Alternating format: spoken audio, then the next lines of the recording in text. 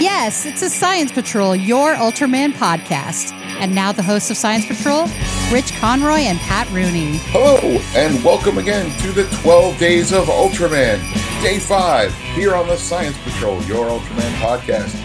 My name is Rich Conroy. With me, as always, is the Mr. Narwhal to my Arctic Puffin, Mr. Patrick Green. Hey, everybody, how are you? You're going to keep trying, huh? Do you know where that one's from? I want to say Year Without a Santa Claus. Is that right? Elf. That is Elf when he goes. Oh, yeah. And he meets all the claymation critters out in the. Okay, fair enough. Yeah.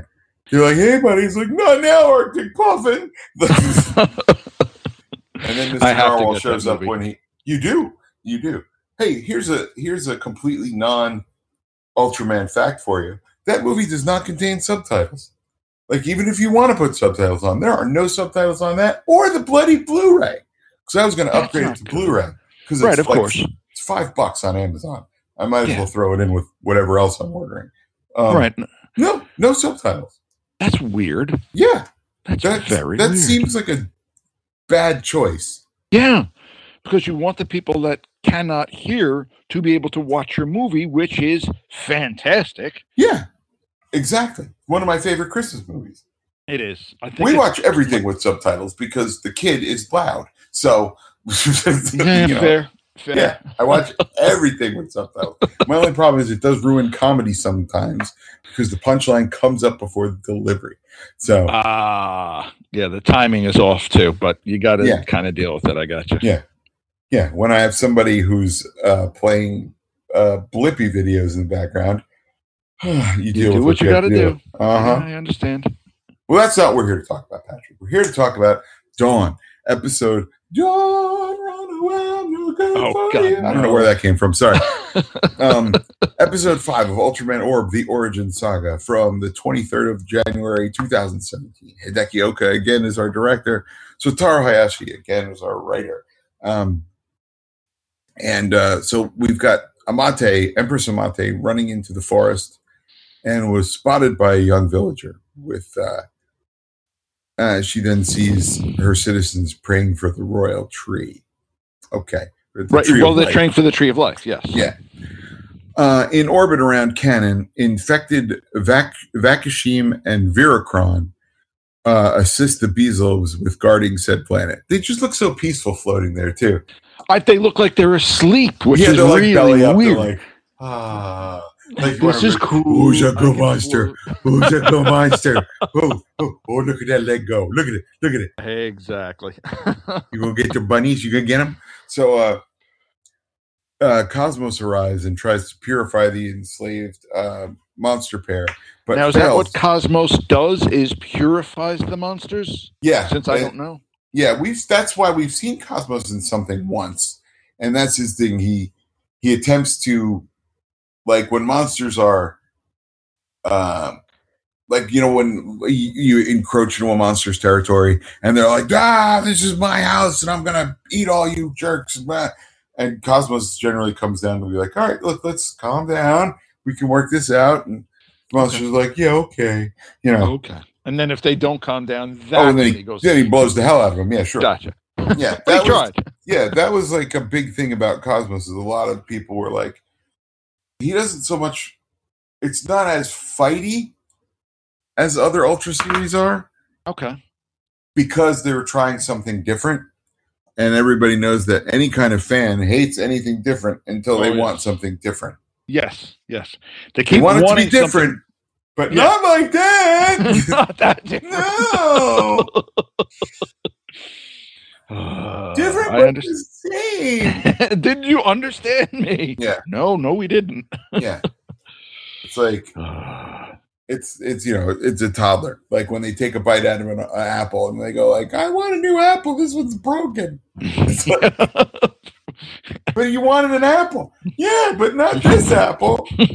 Someone took a bite out of it. You just did. Don't you remember? You still have it in your mouth. That doesn't matter. Okay. Oh my God. But yeah, so as the Beezels start approaching, Amate tries to surrender, but Dr. Psyche is disappointed due to her not entering the state of war deity. Cosmos appears and scares the Beelzebubs away, and then he reverts to Musashi and discusses with Amate over the responsibilities of gaining power before she was then picked up by the cannon soldiers. He's like, he goes, look, you gotta make your own decision. Yeah, don't choose out of fear is his big thing. Make a choice because it's what you want to do, not because you're afraid that something else is going to happen. Right. Exactly.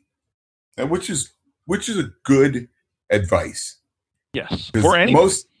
Exactly. Most choices made out of fear are generally not your best. Right. Yeah. Right. You tend to make mistakes that way. Or at least get yourself, it's usually not the best choice out of whatever choices you have. Of course. Yeah. Of course. So we switch to Guy practicing his swordsmanship again as Juggler becomes even more feral after recovering from Kagutsu. And I got to say that it was a pretty good sword fight. That was a decent sword fight. Yeah. Now, the fact that they were holding it on a spaceship, I don't think that's a good idea, but it looked good. Why? What's wrong with okay, what are the odds that you're going to use a sword to damage something enough in the spaceship that it's going to be like, oh, well, we have to abandon ship now because lightsabers are a far worse idea. Oh, no, I understand that. But the fact is a sword can probably go through metal because it's not that thick of a metal. It's just enough to keep the vacuum of space out, so it could probably go through it. Well, first things first, I don't think they're fighting on the observation deck. Like, I don't know how big the ship is, so I don't know how much space they have to play in. True, but it doesn't look like it looks like it's I don't see any windows unless we're looking through a window to watch this observation. Right. We don't see the other wall, at least to my recollection. So, I honestly think that spaceships are a little hardier than you give them credit for, Pat. Otherwise, I'm just saying it. I don't think it's a great idea. And it would blow out the windows. Like, you're supposed to hold it in, cover your mouth. I'm not saying sneezing. I'm just saying sharp metal object against flat metal wall. Not a great idea, but I could be wrong. Yeah, I think it's a much safer option for metal than it is for the flesh and blood of which our two people are. Okay. Fair enough. But it's a good fight. Juggler looks like he gets the guy's goat pretty good. It's a lot of 2 cents. But he's like, no, he let me win. Right, and he realizes that Guy let him win, and then the guy that plays Dinah actually goes to talk to Guy and says, no, you can't let him win. He'll know you always have to do your best. Yeah. Otherwise, you're not giving him the satisfaction he needs. Right. Okay, fair enough. Yeah. Exactly. Once in a while, you have to let your kid win at checkers. Yeah. But you gotta give him a good fight at it, because that's gonna, because one day they're gonna beat you. Yes. Yeah. Eventually they will beat dunk on you in the basketball in the back court, and you're gonna be like, oh no, like, I don't have it anymore. He dusted the old man. Oh no. Like, yeah. Yeah. No one wants to see that happen, but it will. It will happen. That's right. It will happen. Meanwhile, Amate brought Raigu to a secret tunnel which holds a huge mural that depicts the history of their planet that is only known to the royal family. The Tree of Life's actual purpose is to disperse its seed across space and spread wisdom. Correct. Now, while creating the Fruit of Wisdom, the tree also created 2 siblings, its protector, the war deity, and its destroyer, the Beelzebubs. When the Queen Beelzebub and the war deity meet, their intense battle can bring fatal disaster in the future. Raigu, however, is not convinced with this fairy tale. When the infected monster attacks, the suffering from the citizens overload the Empress's mind, causing her to burst into tears so much that it was sensed at this point by Shoei, the human Earthbound, who was rendered comatose previously. And then he's like, and he... And they also show that all of the Ultras hear her scream as well. Right, Guy and Musashi as well, right. Well, I mean, not just those two, but also you see Juggler actually heard the scream as well. Anybody that was an Ultra actually heard her scream as well. That's what they kind of indicated. Yeah, I guess Juggler has latent psychic tendencies or something. Sure. Why not? So Amate, of course, decides to become the war deity, and Musashi advises her to keep moving forward towards the light because he sees her while she's marching towards wherever she has to go to do this. And he's like, "Let me see your eyes. I need to see your eyes. It's important." And it's the only way you can stave off the darkness is to move to the light, no matter how far away it seems. You got to keep focused. That's always the best way to do it. Yes. So the monsters are starting to land on the planet, and Guy transforms into Orb and clears the Beelzebub. Well, no, they're flying through the asteroid belt. Oh, yeah, that's right. To get to the planet. And Guy transforms into Orb to kick one of the asteroids out of the way, fight the other Beelzebubs, so that way they can get to Planet Cannon. I love that he literally punches through a guy and busts the asteroid in half. Well, I didn't know that his foot had that kind of power to it, but sure, why not? Sure. I can't say that it doesn't. Yeah, what do you know? Also, there's no friction in space, so he can go faster. Sure, okay. Exactly. Yeah. Yeah, it was pretty. That was a pretty great. That was a pretty great scene, and even Juggler's like he's getting better really fast. Yes. Meanwhile, a lot of meanwhiles in the show. The Beelzebub army is about to advance to the Cannon Castle at dawn. The soldiers make their move while a ritual takes place.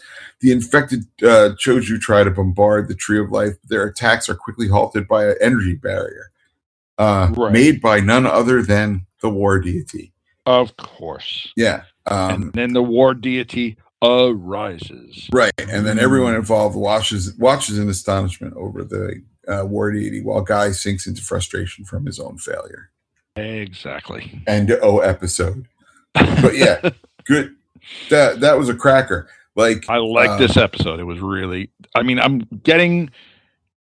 want to see how they're going to get this completed, I guess is the best way to put it. Well, we only have a few more days. We'll get that. No, I know. I can say it now because we have 6-7 days to get this completed. Yeah. We gotta hustle. So at this point we are. I just want to do some monster minutes on Vakashim and Viracron. Okay. They're not built really. Now Vakashim is the one that's sort of robot-y looking. His category is terrible monster. Oh, shockingly. Yeah. 65 meters tall, 78,000 tons. He is from the Yapul dimension. Oh, okay. Ironically, because we were dealing with Yapul as well. Ultraman Ace Episode 3, Burn Terrible Monster Hell. It's his first appearance. I like the title. Yeah. This was his late. He appears again later in Ultraman Origin Saga. Right, that's where we have him. No, but he appears later than this episode too. Oh, okay. He's going to stick around for a while. Okay. Created by Yapul from the television series Ultraman Ace. He is created through the combination of a space monster and a caterpillar. Sure. Okay. Sure. His subtitles are Single-Horned Terrible Monster or Single-Horned Gurren Terrible Monster. I don't know what Gurren means. Oh, well. I don't know either. I'm not worried about it. But yeah, he is, let's see. A little trivia. His naming sense was made when the designer thought up a fanged insect, bringing the words Kibamushi and Mushikiba. I don't know what either of those are. So fair enough. That's not trivia for me because I don't get it. And there's no explanation. Thanks. You should just know. Yeah. He is also a tribute to the Murase family, who have played a role in both suit acting and designing monsters from series such as Godzilla and Gamera. Okay. Sure. That's a different story. Vakashim was the first terrible monster to be decapitated by Ultraman Ace. You know what I like about that fact? Go ahead, tell me. There's going to be more monsters decapitated by Ultraman Ace. Fair. The first of many. Only. Yeah. He is the first of many terrible monsters to utilize possession, but that's actually due to him being a form of Yapul. He was originally set to appear in the film Great Decisive Battle, the Super 8 Ultra Brothers, along with Astromon's twin tail, Mosarger, Tyrant, King, Red King, and Gamora. They were replaced for unknown reasons. Okay. But he shows up in Ultraman Mebius, Never Ending Odyssey, Ginga, I guess Ultra Fight Victory, and then here in Ultraman Orb Origin Saga. Okay. He could show up again. You never know. Yep. Vulcan Fire. He fires missiles from his nose and lasers from his hands. He can emit twin streams of fire from each of his hands. 70,000 degrees Celsius. Sure. Why not? The angular missile. When needed, he can launch the horn on his head like a missile, and it has a homing effect. That's cool. It travels interdimensionally. It can become a human with a human disguise. Oh, God, no. He's an extraordinary jumper as well. Sure, why not? Yeah, that's pretty cool. I like this monster. He's pretty cool. If you haven't seen him, watch the series. That's the easiest way to do it. I love the fact that one of his powers with the Kugutsu infestation is he has space adaptation, which means he can float through space with no ill effect. Of course.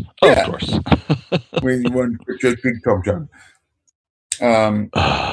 Let's get the other one, which is, come on, Best Buy, stop putting pop-ups on there. Jerks. Yeah, they do that. Virocron. He's the more bumpy looking monster. He's got like he looks kind of like a coral reef. Okay, I remember that one. Yeah, also from Yapul's dimension. Okay, fair enough. Terrible monster, 55 meters, 44,000 tons. First appearance is Ultraman Ace Episode 1. Shine, the 5 Ultra Brothers. Oh, God. Yeah. And he does show up a little later in Ultraman Orb Origin as well. He is the terrible monster, is a missile terrible monster. He was mentioned to be created by a combination of Space Monster and Sea Coral. There you go. Fair enough. It's a surprise to us too, guys. Sometimes, it's the very first terrible monster that Ace fought. I think that's pretty neat. In this particular one, let's see any trivia that we need to know. Keiji Takamine, actor of Seiji Hokuto, stated that Virocron is his favorite kaiju. Wow, I tell you what, when we get around to Ultraman Ace, the second version of this, for some reason they have 2 versions of him, is the derpiest face thing you have ever seen. Fair enough. He just looks like he's trying to ask somebody to prom. It's very funny. It's very, very funny.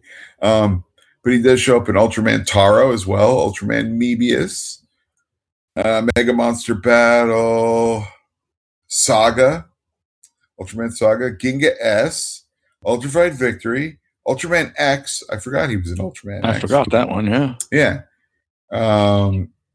And now Orb Origin Saga. So that's pretty cool. Yeah. Yeah, I like these 2 monsters. Yeah, they were very cool. Man, the second version of Virocron is just... when we get to it, we'll get to it. Goofy looking. Oh, my God. Pat, what do we have butt time at this point? Exactly. It's all there is. So exactly. Yeah. So basically, that's it, you guys. That's our 5th episode of Ultraman Orb: The Origin Saga. I think there's a lot of a really good series to be watching. Really good series. Yeah, it's something that's very bingeable. Knock it out pretty quick. It's 5.5 hours. Yeah. Yeah. If you're not doing anything on a Sunday, it's raining.